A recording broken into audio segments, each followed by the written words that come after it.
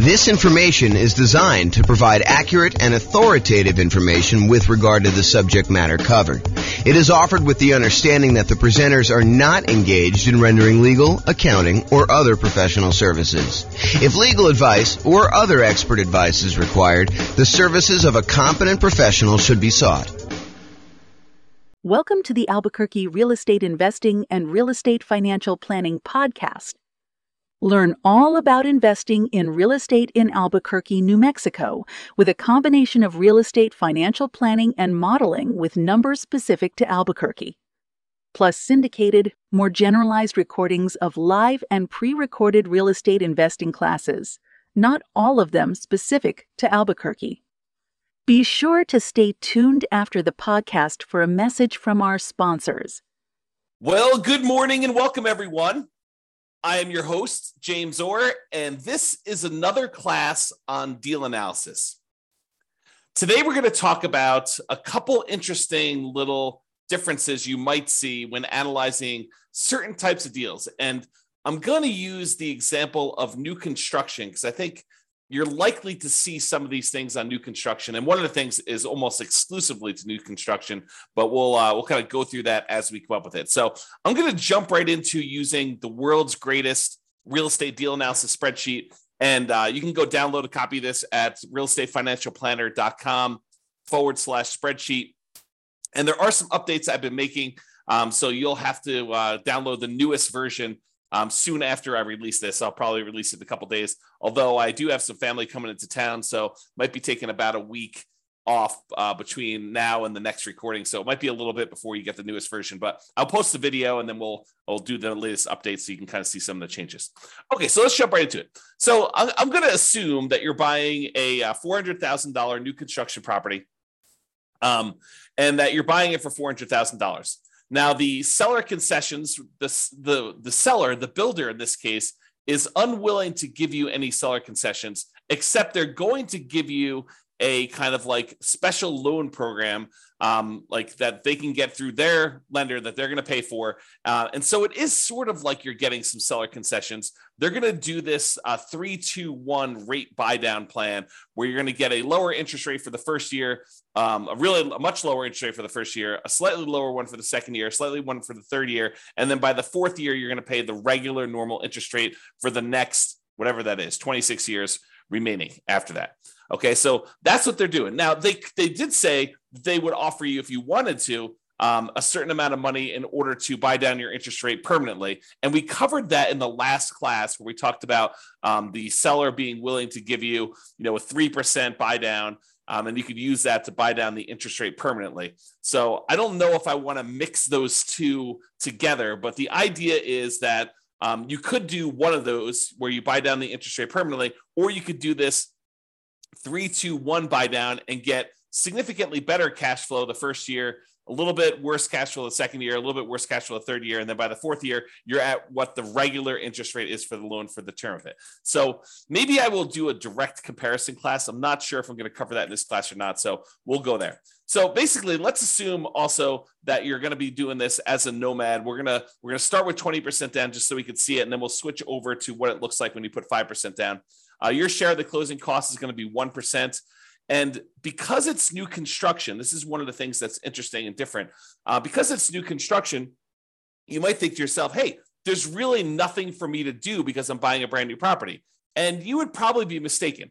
The thought process is that when you buy new construction, sometimes there's things that you normally get with a resale property that you don't get with new construction. For example, in some properties, it includes some resale properties, it includes window blinds throughout the house.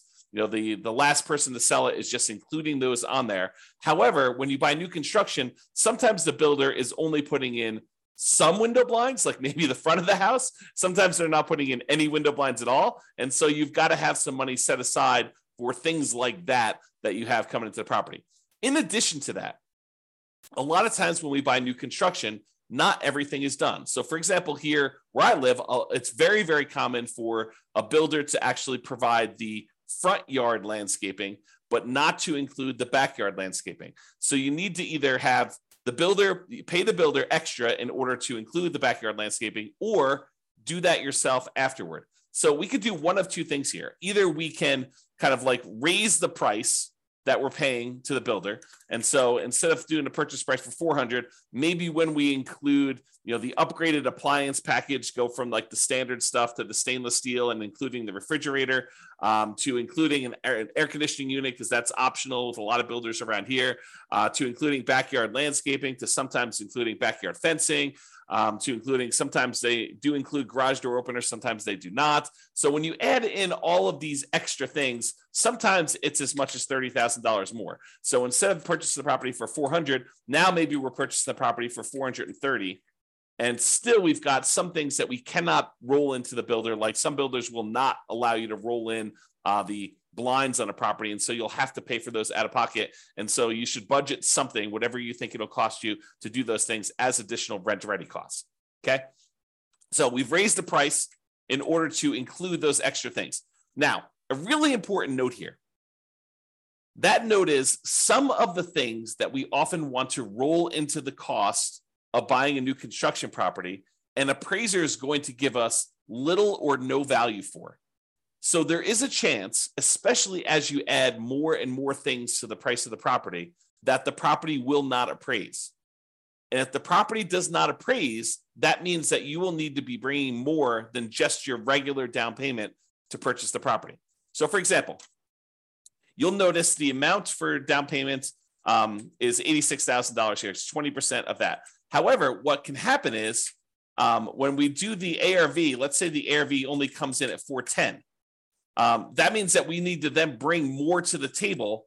I'm sorry, we're purchasing it for 430 and we're doing 410. So yeah, so the 20% should be based on the purchase price, not the ARV. So yeah, so basically we're going to do that, and then we'll need to bring additional money to the table in order to cover that additional shortage. So just be aware, like for example, I bought a property, a new construction property, where I had the builder finish the basement.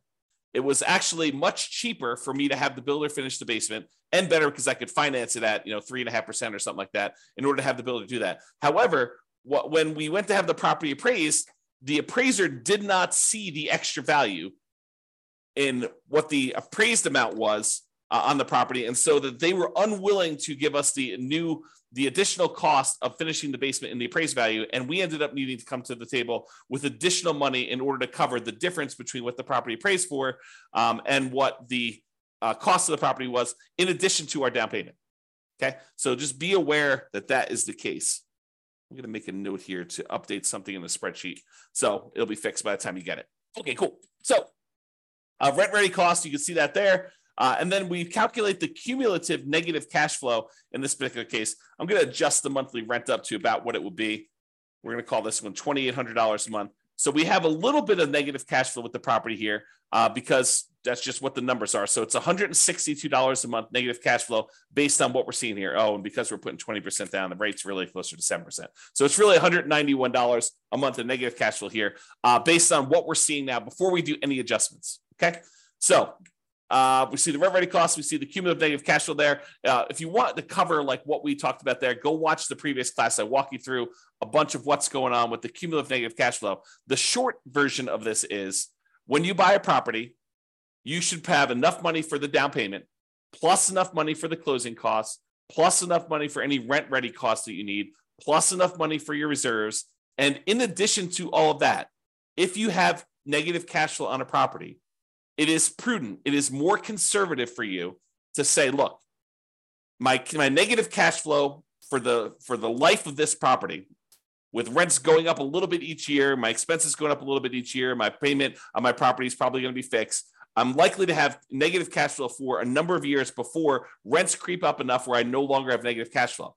The world's greatest real estate deal analysis spreadsheet actually will do that calculation for you.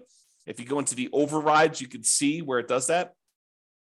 It is right here with the cumulative negative cash flow. So it calculates how much negative cash flow you have each year, and then it adds up what the total amount of cumulative negative cash flow you have on the property for that time period. And then it shows you here on this homepage, as you will also need this in order to make your investment in the property. So when you think about how much you need to do the deal, it's not just down payment. It's not just down payment and closing costs. It's not just down payment, closing costs, and rent ready costs, the things that you need to get the property ready to rent. It's not just all those things plus reserves. It's all those things plus now cumulative negative cash flow, because it is prudent for you, if you know negative cash flow is coming, it is prudent for you to set that money aside as part of your initial investment when you are going to buy the property. Okay. If you don't have negative cash flow, it'll be zero and you won't have to worry about it. However, if you're in a market where you're choosing to put less than a certain amount of down where you wouldn't have negative cash flow, right? Because if you put more down here, you put 30% down, it's not negative anymore, right? So negative cash flow really is a function of how much you put down.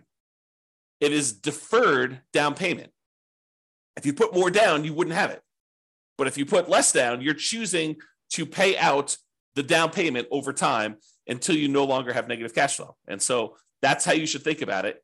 If you're in a market where if you put a certain amount down, you're likely to have negative cash flow, and you're choosing to put that amount down, you're choosing to have negative cash flow. Now, of course, this is in addition to, obviously, try to select a deal where you don't have negative cash flow. Optimize for picking the right deal. But if you're in a market and you're trying to do a strategy where, this is the strategy because you put this amount down, and this is the best property you can find in your marketplace in our current market conditions, you have a choice. You can either not make the investment, continue to save money until you have more to put down, or you can choose to put this amount down and have the negative cash flow. And then you got to evaluate whether that makes sense for you by looking at the overall deal and making that analysis. All right. So this shows you that numbers there, put it back to 20%. That's good. So the mortgage interest rate, if you're doing a non-owner occupant, we're calling it 7% right now. And you can see what that looks like. If we go to a owner occupant loan, we're going to lower that the tiniest bit, and we're going to add PMI in here. So we do have PMI added in right now. So this is really zero when we're doing the initial analysis, because we don't have PMI because we put 20% down right now. And so negative cash flow is negative $191 a month. Monthly rent on the property is $2,800 a month.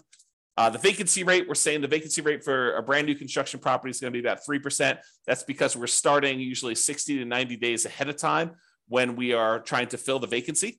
Property taxes are based on whatever the property taxes are in your marketplace. In this case, we're using 0.56% to estimate that.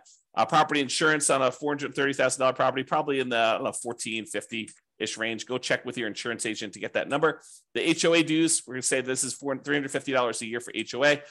We're assuming the tenant is paying the utilities on the property. So they're paying the electricity and water and everything. So our share as the landlord's utilities are zero. If you're buying like a duplex or a triplex or a fourplex, and you had a common area where you were paying some of the utilities, you'd put that in here. Or if you were paying the utilities on a property and then billing back, you might increase the income on the property and then put in some utilities here. But in this case, the tenant is going to put them in their name, and we're not going to be responsible for any of them. Some people would prefer, they're going to say, look, when the property is vacant, I'm paying the utilities. I'm going to put a small number in here. I'm going to put, whatever it is, $20 a month or, $240 a year in order to account for that really small amount of time that I've got the property and I'm responsible for utilities. I don't usually do that. I usually include that as part of the vacancy percentage, but it's up to you as to whether you prefer to do it that way or not. And then if you have any other expenses on the property, if you had snow removal, or if you're offering lawn service or stuff like that, you'd put those here in other expenses. Now, maintenance. Let's talk about maintenance, because this is one of the interesting things that's different when we're talking about analyzing a brand new construction property. So if you remember from before, I have a separate spreadsheet here. Let's see here. Can I do this? Let me do something here. I'm going to stop sharing my screen for a second, pull up another spreadsheet. Okay. And share my screen again.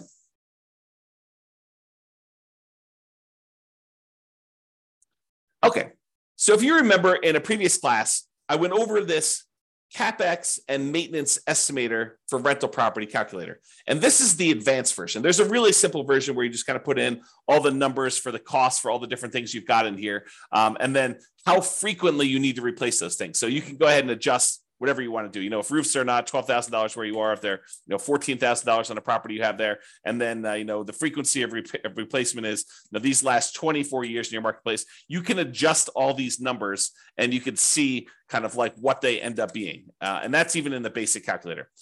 One of the differences in the advanced one is the advanced maintenance and CapEx estimator for rental property allows us to put in the age of these things when they start. And the reason why we want to do this is, imagine for a minute you're buying a property and you're buying a property that's about 15 years old and it has the original roof. Well, you know that you have a $12,000 expense coming up, and usually roofs last about 20 years, but you're already 15 years into the life cycle. So you now know that you have a $12,000 expense coming up, not 20 years in the future, but because the roof is already 15 years old, you know that it's coming up in 5 years. So we'd have to put in the age at the start for that roof as 15 years old.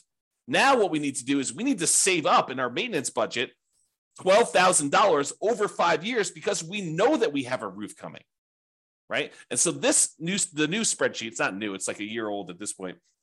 I think I did it in, early of 2022 is that when I built this brand new spreadsheet. But basically, it allows you to go in here and say, here's all the different things I have for maintenance. You can add in a bunch of extra ones if you have additional things on your own property. And then you put in what the cost is in today's dollars. And then I automatically adjust for inflation for you. So we know that, if you're planning for a roof and you're saying it's $12,000 today, well, I can tell you for certain that in 20 years from now, a $12,000 roof today is not $12,000. So if you think you're just saving for $12,000 20 years into the future, you would be incorrect about that. You need to say that $12,000 increasing at whatever the inflation rate is, 3, 4, 5, 6%, 7%, whatever you think inflation is going to be, you need to be saving that amount of money, and that's coming in 20 years. So you put in all these different ones in today's dollars. You put in how long that they last for, what their average lifespan is in frequency in years, like how often you have to replace them. And then you put in how old each one is, and it will redo all the calculations for you. So why do I tell you this? I'm telling you this because with a new construction property, all of the age at the start is 0.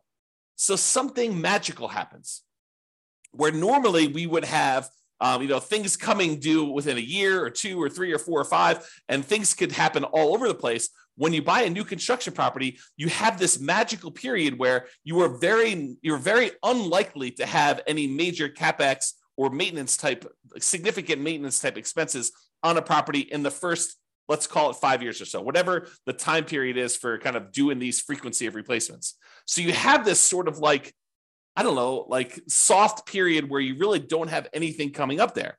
So if you wanted to be more aggressive in your deal analysis, you could choose to lower the amounts you are setting aside for maintenance in the first 5 years, have it steadily increase over the first 5 years, and then be at full capacity after the 5-year point, knowing that you're going to have regular maintenance probably happening closer to then. The reason you could think about this is if you bought 100 new construction properties all at the same time, and you had all the numbers for the 100 of them, you are less likely to have maintenance in that first year because almost all of them are new. Are you going to have some maintenance? Is something going to break? Sure. Is it usually going to be covered by the home warranty given by the builder? Yeah, in most cases, it probably will. Are there some things that will not be covered? Damage done by the tenant where you can't prove that they actually did something, and the builder is unwilling to cover it, and the tenant doesn't think it's their fault. Are you going to cover that? Yes, no doubt you are going to be responsible for that. Okay. So in those cases, you could think to yourself, I'm going to have these really small maintenance numbers for year 1, maybe a little bit more in year 2, as certain things are more likely to break then. And you're getting further away from maybe the builder warranty doesn't cover things into that year 2. And then you kind of see this build up over time. So if you think about it, if you had 100 properties, the chance of you having maintenance in all 100 of them is very close to 0 in year 1. It's probably a little bit higher in year 2, a little bit higher in year 3. And by the time you're getting to year 5 or so, it's probably at its full on capacity where you probably have a regular ongoing maintenance, just like you would with any resale property. Why do I go through this whole story to tell you this?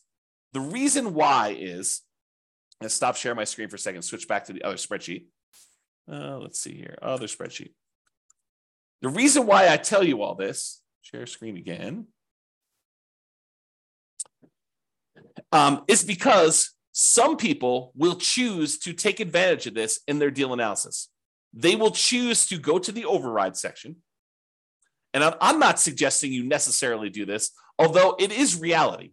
I think when we did another class before on CapEx, we had another investor run through their whole entire portfolio, which consisted of a bunch of new construction properties. And we showed that this is a real phenomenon, that this lower capital expense number for new construction properties is a real thing. So you could go down here let's see here. Where's maintenance? Maintenance percent. So instead of having 10% every year for the first 5 years, we basically could go in and say, look, in the first year, maintenance is going to be 2%. In the second year, it's going to be 4%. In the third year, it's going to be 6%. In the fourth year, it's going to be 8%. And then from then on out, it's going to be 10%. And so we could go ahead and manually override maintenance in the early on years going all the way through. So now when we go and look at deal analysis, the cash flow has actually improved significantly, especially in year one, because we have this lower maintenance number. And so that's what's going on. Even though we have 10% here, we overrode the number here in the overrides and do this. This is another reason, a gentle reminder as to why you should always, always, always start with the fresh copy of the spreadsheet and try not to use one that you used to analyze deals previously.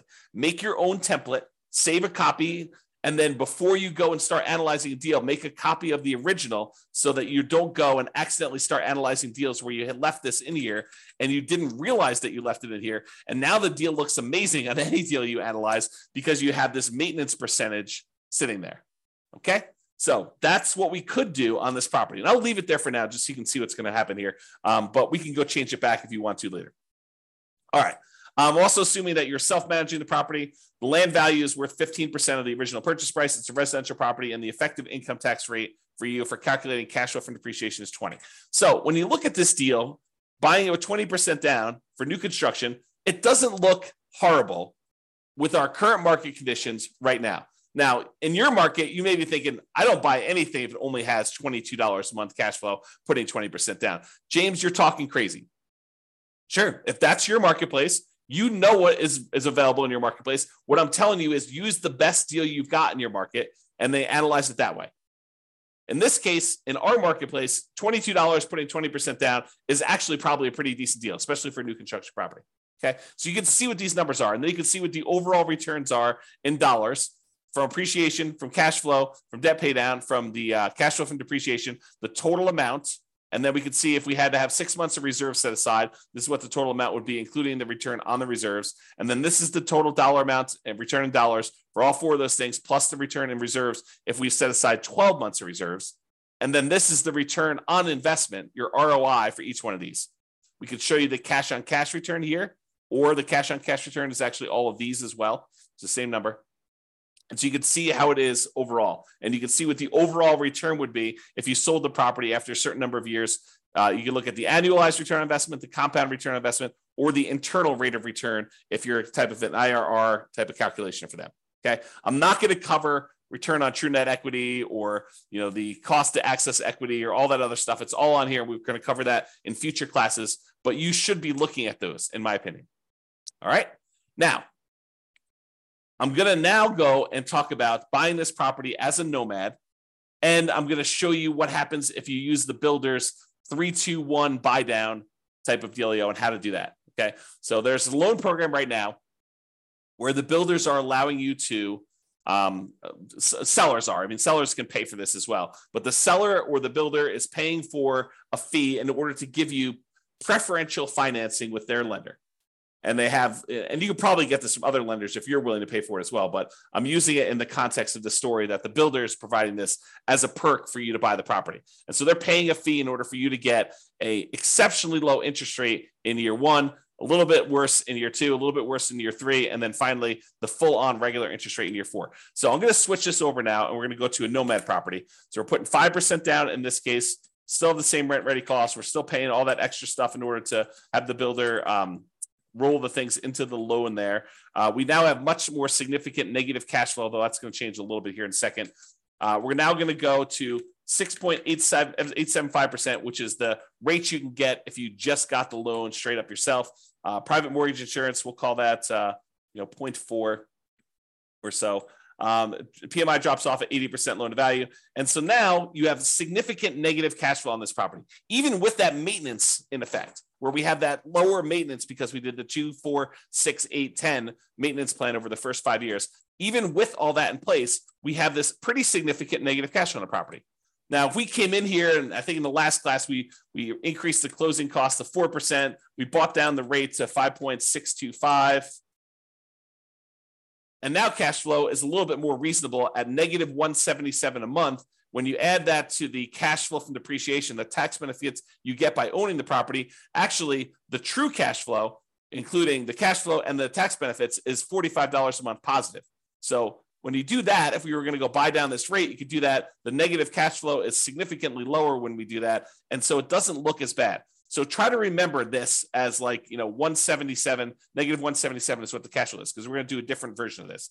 So instead of doing that, where we bought down the rate using 3 points in order to get the rate now what we're going to say is this.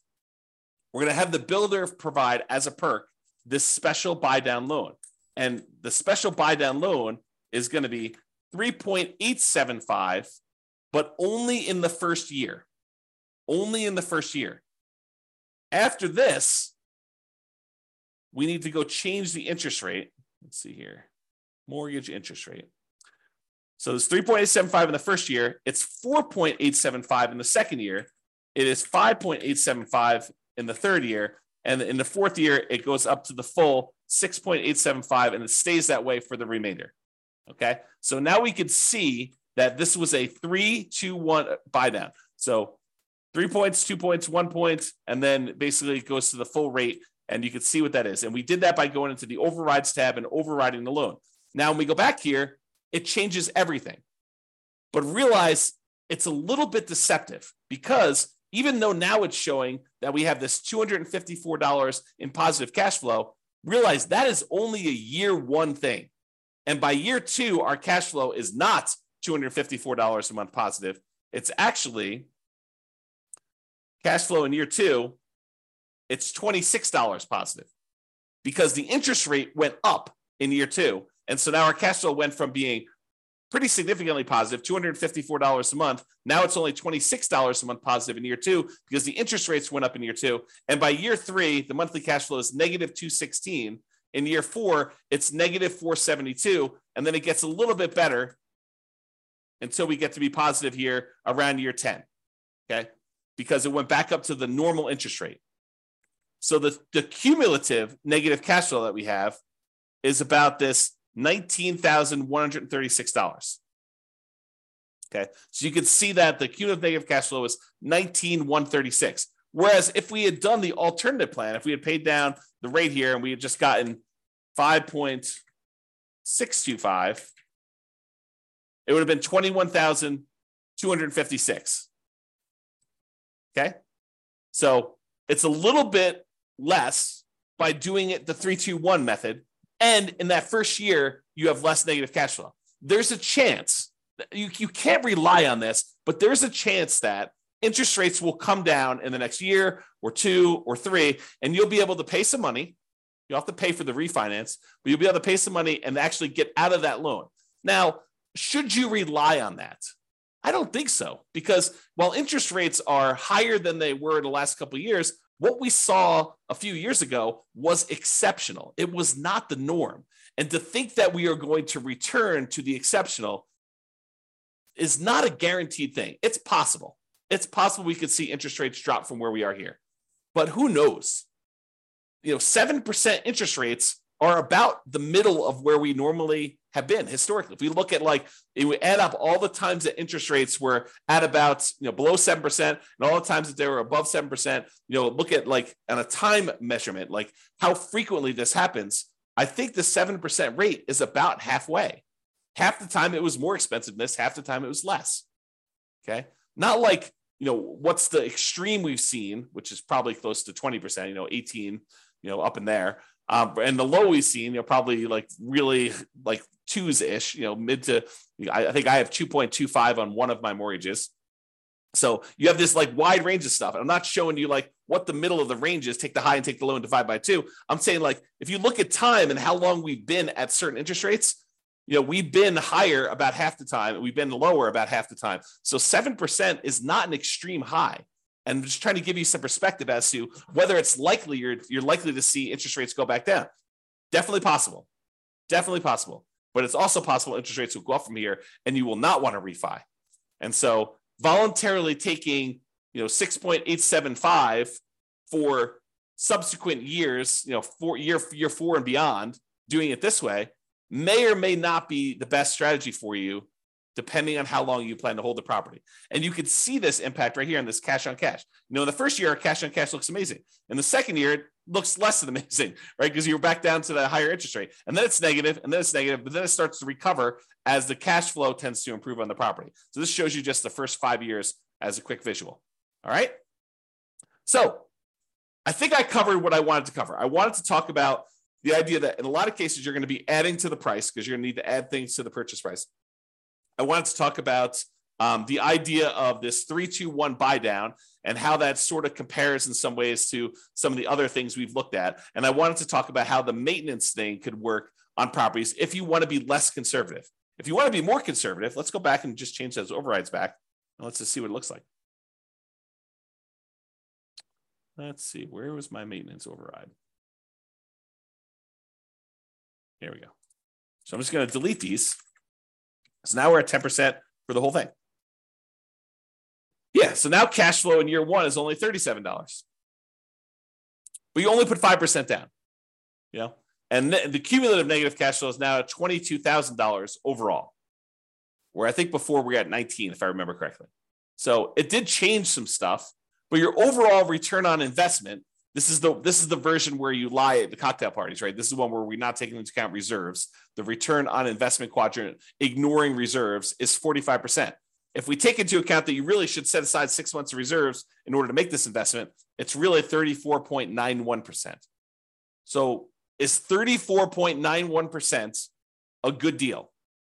Return on your initial investment in the first year? I don't know. It seems pretty good to me. 30.90% still seems pretty good, right? That's if you put 12 months of reserves. Now realize these numbers do change because the interest rate's changing. So it's a little bit more complicated when you do these 3-2-1 buy downs because you can't just look at the first deal, right? You got to go look at like what's happening here. So if we start looking at return on equity, it's after the first year, it doesn't really matter what you put into the deal. Really, we're more concerned about what's the return we're earning on equity. You can see that those are decreasing over time pretty rapidly. Okay, which is expected. We normally see that when we look at the return on equity calculations like over here.